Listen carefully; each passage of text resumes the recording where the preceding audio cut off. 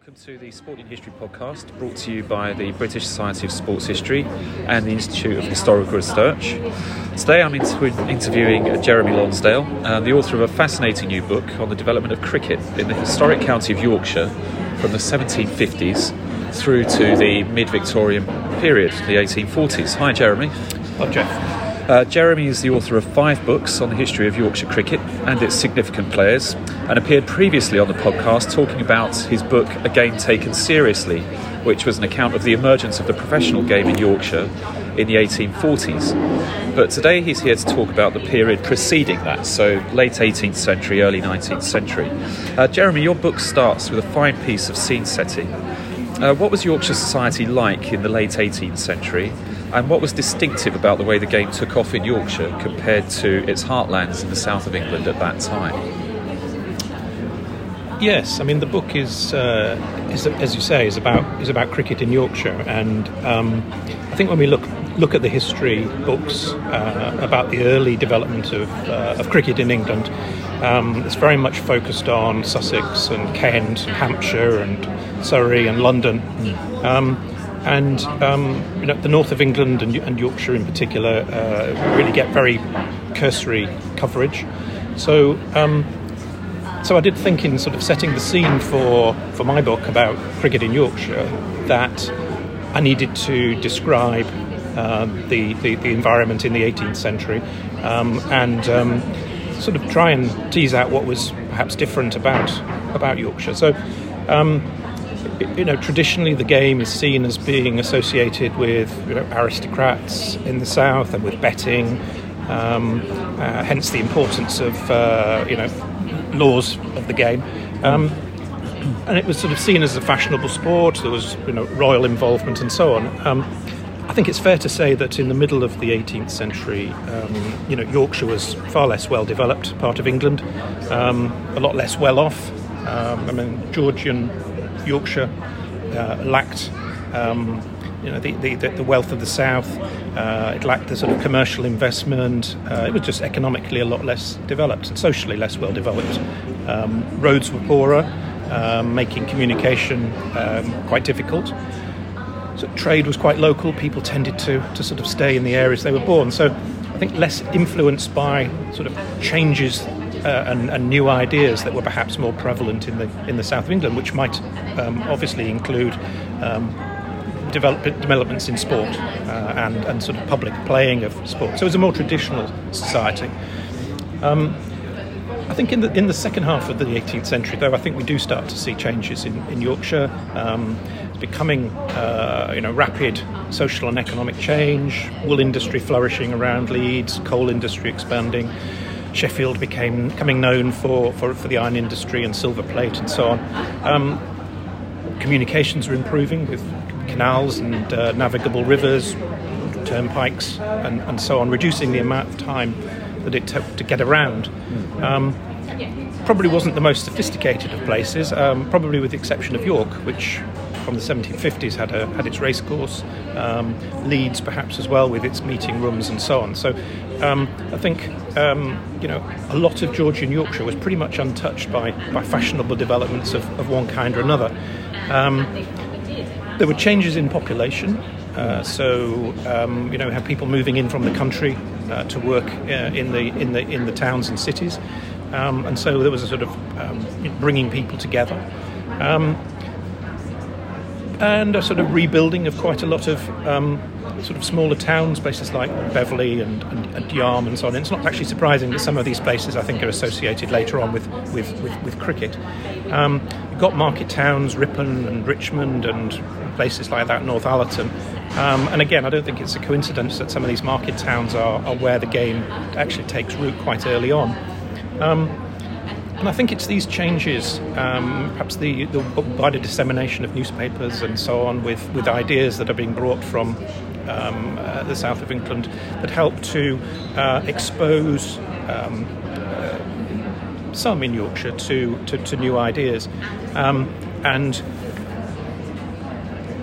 so I think what we see, and why I wanted to just in the opening chapter of the book just sort of set the scene, was just to sort of say on the one hand there was quite a lot of change, there was also quite a lot of stability. So, for an awful lot of people, things were pretty much as they'd always been. Pace of change was slow. Employment was pretty much the same. It was affected by the seasons. And so a lot of people also had quite a lot of discretion over their time. And I think it's one of the interesting things in the book. One of the interesting things that surprised me was the amount of cricket that was played in the early part of the week. And I think that's sort of associated with the sort of working patterns that were traditional. Yeah. So I think you've got concentrations of people in some area, but you've actually got a lot of people who are still pretty much living the lives that they had always lived. And I think against that background, I suppose I was trying to think, well, okay, so what was it that helped to seed cricket in Yorkshire in the second half of the 18th century? And it is difficult. There's not a huge amount of evidence, but I sort of speculated on maybe three or four sort of ways. I do think there were some people who clearly, the better off, were able to travel more, and so you have an example, and it's only an anecdote, but I think it perhaps might be a good example of a gentleman who quite well off lived near Ripon. He'd been at university in the south of England, and he'd learned cricket there, and came back to live in Yorkshire. And he had a family, and he was keen that his son should play cricket. And so in 1744 he took his son down to Sevenoaks in Kent and had 2 bats made and brought them back, and he and his son played cricket. Obviously on one occasion they must have put them on the top of a bookcase, and they fell behind the bookcase and were not discovered for 250 years. I think that's sort of perhaps an illustration, perhaps of the type of person that might have brought cricket back to Yorkshire. I think the other people that would move around a lot were the military. So it isn't surprising, for example, there were several cricket matches in East Yorkshire in the 1790s by military teams, and those were soldiers that were brought at the time of sort of fear of Napoleonic invasion of the East Coast. I think you start to see cricket in newspapers as well. So I think people in Yorkshire were clearly, picking up a sense that the game was something interesting, something that was played by perhaps by wealthy people, but nevertheless something which had some kind of appeal. And you also see adverts in the 1780s in Leeds newspapers for pictures of cricket. So I guess I sort of feel that there's a sense in which the game doesn't need to be explained to people. It's already familiar. So some of the sort of, the occasional reports that you see of matches, it's not like they have to explain what cricket is. And there's also no suggestion that it's the sort of the first time that the game has been played in the area. So I actually think, there's an awful lot of underreporting of the game. It simply wasn't the sort of thing that relatively small newspapers would fit in. So I think the game may have been more prevalent in Yorkshire in the 18th century, but it just wasn't reported. Yeah, because you really take on this idea that's kind of you point out as the orthodoxy that kind of teams from the south proselytised the game in Yorkshire in the 1840s, and you have this match against an All England 11, and it's kind of in this narrative that there is in cricket history where everything is disseminated from London, whether it's in the colonies or, as you point out, whether it's in England itself. That actually, you point out that there's plenty of cricket happening in Yorkshire in the early 1800s. And the reason why the All England 11 are in Yorkshire in the 1840s is because there's so much cricket being played. Would you agree with that? Is that the thesis that you have? So I definitely think, and what I've set out in the book, I think in a lot of detail, is there was quite a complex cricketing culture in Yorkshire by the 1840s. I think it's been growing for the previous decades, and so as I say, I think it's actually underreported probably in the 18th century, in the late 18th century and early 19th century. But by the 1820s, you start to get a lot more coverage of the game in the newspapers, and the big step forward really in Yorkshire cricket is the 1820s in Sheffield, where there is the game as a commercial spectacle begins in 1822 with the opening of the first Darnall ground, And we see that through the 1820s, really, where Sheffield becomes part of the mainstream of English cricket, playing against Nottingham, playing against Leicester, some of the big teams from the south coming up to play matches at Sheffield, Sheffield is a bit of a one-off, though, because I think what's interesting about that sort of period is that cricket elsewhere in the county is a lot less well developed. It doesn't have the same commercial angle. There aren't any enclosed grounds. There isn't the same exposure to professional players. So the organisers of the big games in Sheffield in the 1820s brought up professionals to coach, so I think Sheffield was the place in Yorkshire to see high quality cricket. The game was developing at a slower pace and at a sort of less high quality elsewhere, but it was nevertheless, there was, and I think what I say in the book, I sort of feel for a while there's sort of four pockets of the game. In the area around York, there's quite a rich cricketing culture. There's a lot of cricket played in Leeds. It's quite sort of parochial. These are the matches tend to be played by teams maybe no more than 5 or 10 miles apart, to sort of cut down travel. You also have quite a lot of cricket from the 1760s, 1770s in villages in the North Yorkshire, the North Riding. So you've got pockets.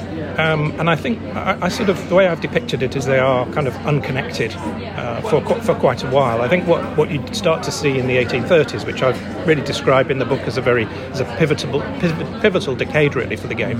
What you start to see is these pockets linking up as travel becomes easier, coaches and roads are better and faster. You start to see, for example, 1829 Sheffield Wednesday plays in Ripon. It's about 70 miles away. It's the first time that a Sheffield side has played as far north in Yorkshire as that. And this is I think how the game develops.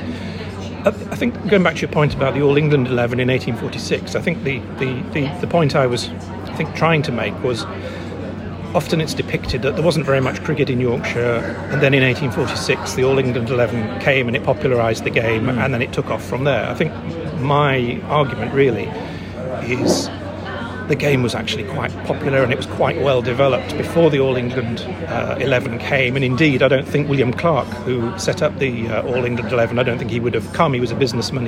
He wouldn't have risked coming if he didn't think there was a definite market for the game. I think what's important about the All England 11, and there's no doubt that it made a massive difference to cricket in Yorkshire. It showed people in Yorkshire, how high quality cricket could be played. It led to lots of people wanting to form their own cricket clubs. In due course, it then led to those cricket clubs thinking, well, we need to get better, therefore we better hire a professional. So there was a whole sort of labour market developed, and so.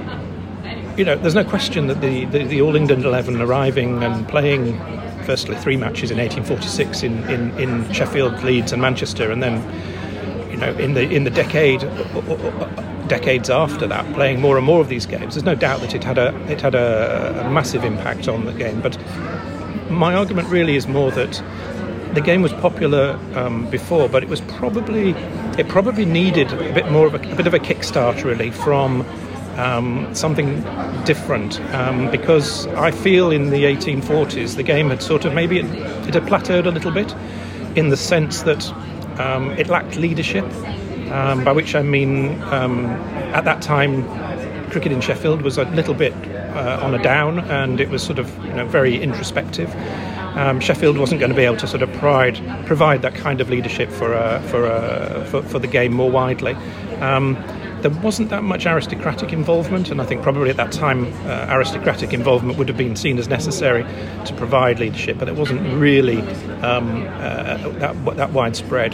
There was a lack of money in the game in the 1840s, as had been demonstrated in the previous years. Actually, it was really expensive to try and put on a sort of county match, and there hadn't been any attempts to organise county games for a while because it just proved so financially difficult in the 1830s. There is a recession in the 1840s as well, isn't there, which must have had an impact on... Quite possibly. And I think the other thing is that actually there aren't that many really high-quality players around, and those that are in Yorkshire actually are starting to take up professional engagements elsewhere. So you've got Sampson playing in Reading, you've got Paul Smith, who has spent a lot of this time in the northeast, and James Stearman was engaged in Rochdale. So some of the better players were having to sort of come back to play in big matches for Sheffield. So I just think that the All England 11 provided a sort of a boost to the game because it sort of took things up to another level by overcoming some of these problems. So there was new money in the game with the All England 11 because there was money was raised locally for the match. They were sort of ring fenced, so the sort of rather precarious finances of lots of cricket clubs weren't put at risk. This was separate money. I think it was bringing as well a sort of maybe a bit of showbiz to the game. If you had a local team which only had one sort of star player, that was okay, but it wasn't as good as having sort of 10 or more well-known players coming to play in a one-off match. And there's no doubt there was a huge amount of excitement associated with it. You could see that from the reports of trains coming into Leeds with having to add extra carriages from York for people wanting to watch the match in Leeds. There's no doubt there was a lot of excitement. The All England games, they really sort of set things alight in towns and were associated with, they had bands and there was bazaars and so on. So I think it provided quite a lot of excitement. I think the thing about it all though is in the end. These were exhibition matches, and although they were very popular for sort of 20 years, I do get the impression from research I've done that people were starting to get bored by the 1860s and 1870s with this sort of cricket. Players were less interested. Even good batsmen were struggling to score against 22 fielders. The quality of some of the teams was declining, probably as more players were getting involved in county cricket, which was starting to develop then. So I suppose the question I ask at the end of the book is was the All England 11 approach a bit of a sort of a dead end? Yes, it sort of stimulated interest and excitement, but did it sort of distract Yorkshire cricket from its increasingly competitive direction, which it was developing in the 1840s? Like enduring local rivalries. Yes, and I think what's noticeable in the 1840s is you start to get teams like Bradford, Leeds, Sheffield Wednesday, Dalton, Harewood and others playing each other on a regular basis in front of quite big crowds. In competitive cricket, you start to get much more references to, Harewood are playing against Leeds for the Championship of the North. Now, it doesn't actually mean anything, but it was quite clear that was a kind of a mindset, which was, there are some teams, and there are lots of teams, and some of them are better than others, and these are the sort of the cream. So I do sort of wonder whether or not the All England approach, the sort of exhibition cricket and the novelty of it was a little bit of a distraction from what might have been more competitive, the development of more competitive cricket in Yorkshire, which did happen, but it happened later. You talk about the stars who were in the All England team, but there were stars in Yorkshire as well, weren't there? One of the great sort of characters in your book, I think, is Tom Marsden, who begins his career in the 1820s, I think, and then develops through the 1830s. Can you tell me some more about him? Because I found him a fascinating figure, and somebody who was famous not just in Yorkshire but also went down to Kent to play single wicket matches as well, didn't he? Tom Marsden is probably the first famous Yorkshire cricketer, and I think it's important to recognise that in the 1820s and the 1830s, when he was the big name, most well-known cricketers were simply local heroes. they would be well known in their area.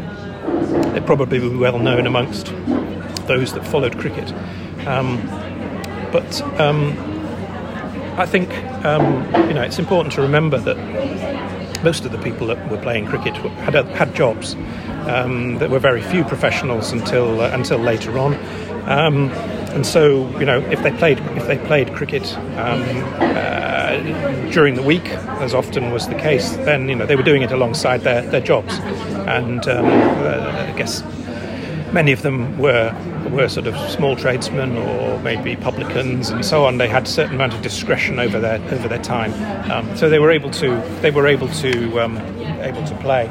I mean, Marsden is different, and I think you can illustrate how different Marsden is by just sort of making reference to the fact that in 1826 he scored 227 for Sheffield and Leicester against Nottinghamshire. Well, this is a time when frequently teams were scoring well under 100.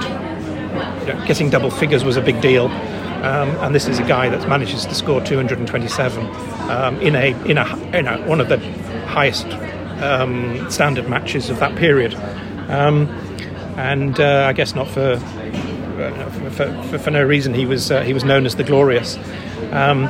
He scored another century in 1828 against Nottingham, and this brought him to national notice. And so, as you say, he did end up playing in matches in London, and so he would have been travelling up and down the country for quite a few years in different places. And I think in the book I did track him in one particular month, July of one year. I can't remember which one it was now. Towards the end of the 1820s, I think, where he was playing in Sheffield, and then he was playing in London, and then he was playing in Norfolk, and he was going backwards and forwards. And this was pre-railways, so quite a challenge. In 1828, he challenged any man in England to a single wicket contest. This is sort of one against one cricket, which was fashionable at the time, and very very much associated with betting. But he challenged anybody in England. Nobody took him up until 1833, when Fuller Pilch did take him up and beat him. Quite severely, as I remember. Indeed, and there was a suggestion, particularly amongst followers of cricket in the south of England, which was that Marsden was actually, he was great at home, but of course Yorkshire cricket wasn't really the same standard, and therefore, when he came down to London, he was exposed as not as good as people up north thought. Which was, possibly true, but nevertheless, he did have a long and distinguished career, and he was, a hero in Yorkshire cricket. The other sort of well-known player, and you sort of alluded to, was James Dearman, who was also played in the same sort of period, and he famously took on Alfred Myn of Kent in 1838 at single wicket, and again he lost. I think both home and away. But there's some, it was a sign, I think, of the confidence that had developed in Yorkshire cricket during the 1830s. That the best players in the county, wanted to take on and challenge the well-known names of the south of England. And I think, again, it's a sign that communications had improved. These players were able to play around the country, and they were essentially professional cricketers earning money from their skills. Going away from individuals, one of the things that comes through with your book is how you integrate cricket into a wider social history of how Yorkshire is developing at that time, and like debates around political debates about liberty, and also social debates about social control. Is sport something that is useful? Can you tell us some more about that? Because there's lots of the resources that you use are from court records, aren't they? And when cricket becomes a subject of sort of legal opinion. So can you tell us some more about sort of cricket and social development in Yorkshire? Yeah, I think what's very interesting about the game as it develops in the 19th century is the sort of tensions that you see, and the way in which the game is perceived differently. So, for example, for some people, it's seen as a very modern activity. It's something which isn't associated with the sort of type of sports that mistreat animals, which was obviously there was a lot going on to sort of clamp down on that. It wasn't associated with violence in the same way as, say, some of the sort of like football village games, football, yes, yeah. that were efforts that public authorities were doing to clamp down. So many people saw cricket as a sort of a modern activity, and there wasn't sort of physical contact usually.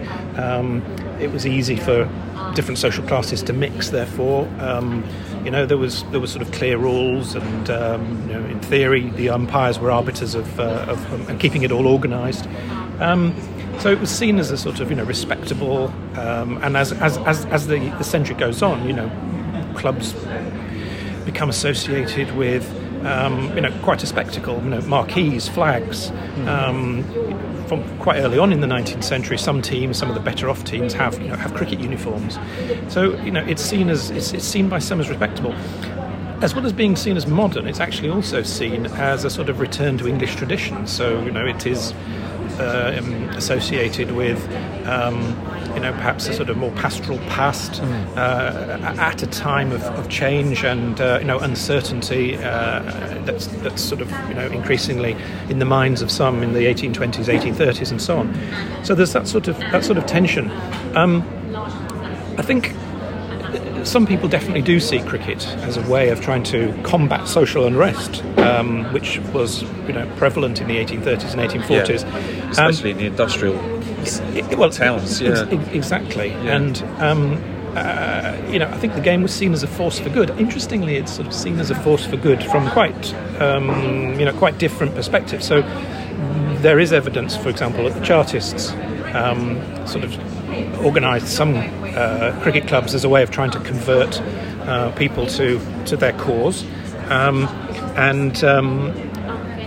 but also the Young England movement, the sort of Disraeli and Lord John Manners movement of the 1840s. They also saw cricket as part of their sort of rather their way of trying to bring the classes together and so on. And so, for example, in 1841, I think it is, Benjamin Disraeli, before becoming Prime Minister, is taken to a cricket match in Bingley. And this is part of an initiative to, I think it's a combination of setting up allotments and a cricket club for the allotment. And so, for some people, cricket is seen as a way of perhaps trying to smooth over relations between the classes. And quite interestingly, there's some very scathing criticism of sort of contemptuous commentary on this idea in some of the Leeds newspapers, and sort of seen as a game being used as a bit of a sop rather than actually doing anything to tackle the social problems. So I think some people do see it as a way of trying to smooth some of the social unrest. But I think also, interestingly, of course, the game is, in a way, is creating its own problems. So, there is quite a lot of material in the reports of the court reports in newspapers of players being brought before magistrates with damage to property. There was particular concern about leaving piles of stones which were used for wickets on roads, so that at night, obviously there would be no street lights, people with horses and carts crashing into these piles of stones and so on. Quite a lot of boys being brought in for playing cricket in the streets in Sheffield in the 1830s and so on. So, and Sabbath breaking, obviously, being a big issue. Playing cricket on a Sunday was not acceptable in many parts of the county. So as well as sort of being seen as a force for good, it's also seen as a bit of a social problem and something that needed to be controlled. Yeah, I'm interested in that religious angle because obviously in Yorkshire at this time, Methodism is spreading, isn't it? And it's particularly associated with those early industrialising villages and towns. What was the view of the Methodist hierarchy on playing sports? Was it a respectable pastime for the Methodist community, or did they try and clamp down on it? I think the issue was around playing on a Sunday. I think some did see the game as a way of drawing people away from drink, drawing them away from all sorts of less acceptable activities. So I think there was support, and I think it's possibly later in the century, the 1850s and so on. The game was definitely taken on by church groups of all kinds, including Methodists. So I think possibly, certainly from the evidence that I came across, the issue really in the early decades of the 19th century is around not playing on a Sunday and not sort of damaging property and so on. Yeah, I mean, what I really enjoyed from your book, I was looking at I always look at the bibliography. I should mention I've reviewed this book for the Cricket Society's journal. And I always begin with the bibliography because you want to see where people have done the graft. You use some amazing archival material, and there's also some wonderful photographs as well. You've got a photograph of the cricket bats that you mentioned earlier on, I think, in the book, and you also have engravings, great illustrations, I should say, not photographs. Can you tell me about some of the archives that you used for this book? There's one in Hull that looks really interesting, apart from just newspaper records, obviously. Yeah, I mean, clearly the problem with researching on the 18th century, late 18th century, and first half of the 19th century on sport is the issue over whether there's going to be archive material. I mean, the bulk of the material is clearly newspapers, provincial newspapers on the British Library, newspaper library on Live Archive, which it is obviously a fantastic resource for systematically going through, year by year, the emergence of the game, and I sort of did it chronologically from the sort of 1750s onwards across all the newspapers. You start to get a sense as things start to merge in different parts of the county. That also allows you to pick up the sort of references to cricket in the court reports that you mentioned, because I think probably traditionally, if you're researching sport, you kind of look for the sport, whereas actually what I sort of discovered was the game was cropping up in the court reports. I think you also what was also very interesting in terms of the newspapers was actually realising that the game was played often in the winter. I was really surprised to see that they were playing games in November and December and January. I think particularly in some of the North Yorkshire villages, there seem to be games played over the winter. This is particularly in the 1840s. I think it's particularly associated with betting. I suspect it, and there are amusing stories of sort of matches being played in front of large bonfires, so the spectators could keep warm. I suspect there was money at stake, and nobody really cared too much, about the sort of enjoying watching the cricket in front of a lovely view. It was all about what was actually happening on the in the game and whether or not they were going to win some money or not. So I think the newspapers do help to give a much broader sense of the cricketing culture that was developing and the extent to which it had sort of seeped into all parts of Yorkshire life. I think on top of that, I found a very interesting scorebook of the Beverley and East Riding Cricket Club, which was set up in 1825, and it's a scorebook which is held in the archives in Hull, and that covers the period from 1825 to the 1840s, and it's just a handwritten scorebook. But as well as the scores of long forgotten matches, there's also some lovely little annotations, and some rather sort of disparaging comments being made by the scorer about the the quality of play from his friends. The implication, I think, being after lunch they weren't quite as active as they had been before lunch.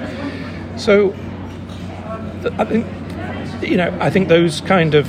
I certainly didn't find another scorebook. I mean, there probably are a few of these. That was particularly nice, just to sort of see how the game was recorded in those days. Very much as it is now.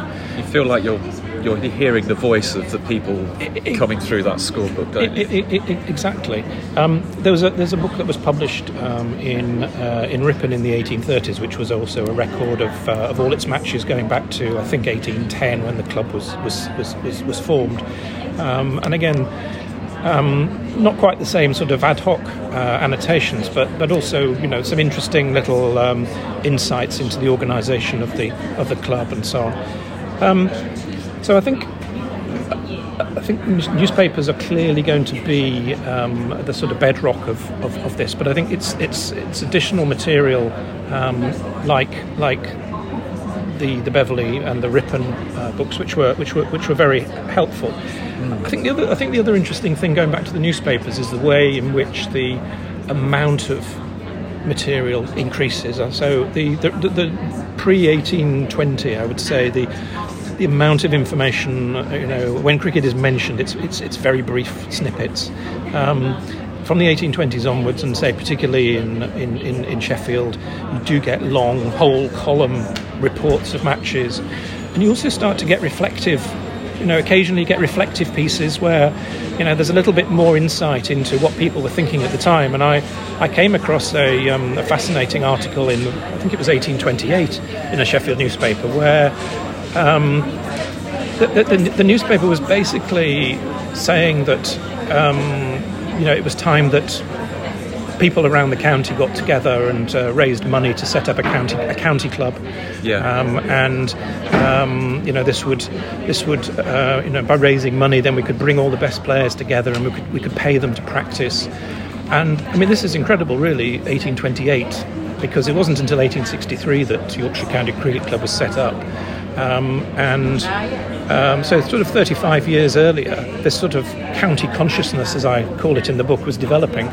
And I think it's just occasionally you get those kind of pieces which help you to sort of understand more about the game as it was being played at this 200 years ago. Yeah, I mean, you touched on this slightly earlier on, but the final paragraph of the book actually is a real kind of stirring conclusion, because you draw out parallels between the game in the 1840s and the game as it's happening today. And can you maybe just go into that a bit more about the idea of cricket as spectacle versus cricket as competition, or cricket as a kind of a more enduring competition? Yeah, I mean, I suppose. Thinking T20, 100 type stuff, I suppose. As I drew the book to a conclusion, and I was thinking about this whole idea that the All England 11 and this sort of exhibition cricket and 11 against 22, this wasn't the way the game developed, and it died a death, really, I suppose, in the 1870s and 1880s, really. And it struck me that thereafter, or maybe in parallel, the game had been as a sort of serious sport, with the county game and league cricket and cup competitions and so on, sort of developing from the 1880s and 1890s onwards. There was something sort of very distinctive about the two. There was something, about the All England approach, which was very much, it was a novelty. It was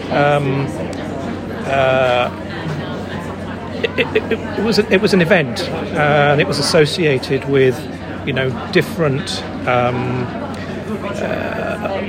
mentioned bands and so on. In contrast, the kind of cricket that was developing in Yorkshire in the 1840s, and I mentioned earlier some of the big towns playing games in front of some quite large crowds, 3,000 or 4,000.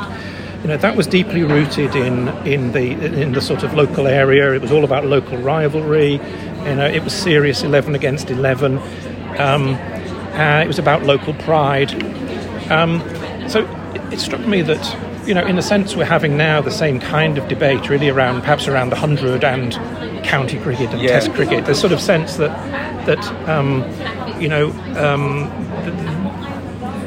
the game, the 100 is more about the event. It's more about the sort of the novelty. It's not about sort of organic teams. It's about teams that have been put together. It is about the spectacle. And in contrast, I think. County cricket and Test cricket perhaps will be more seen as bedded in local loyalty and international loyalty. And so it just struck me that there was a sort of there has been this sort of tension between different types of cricket. Really going back 200 years, I guess. And the sort of debate that we're having at the moment about which direction the game should take.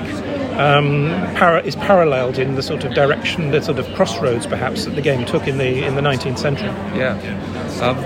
Finally, I know that you recently gave a talk to the Durham branch of the Cricket Society about the first MCC tour of India led by Arthur Gilligan in 1926-27. Is that your next writing project? It is, and in fact it's finished, and a book on the 1926-27 tour, which I've called No Picnic, and if you read the book you'll realise why it's called No Picnic, because it was a very arduous tour both on and off the field. So it's the first MCC tour of India, in India in those days encompassing modern-day Pakistan and Burma. And also the tour involved matches in Ceylon as well, Sri Lanka as is now.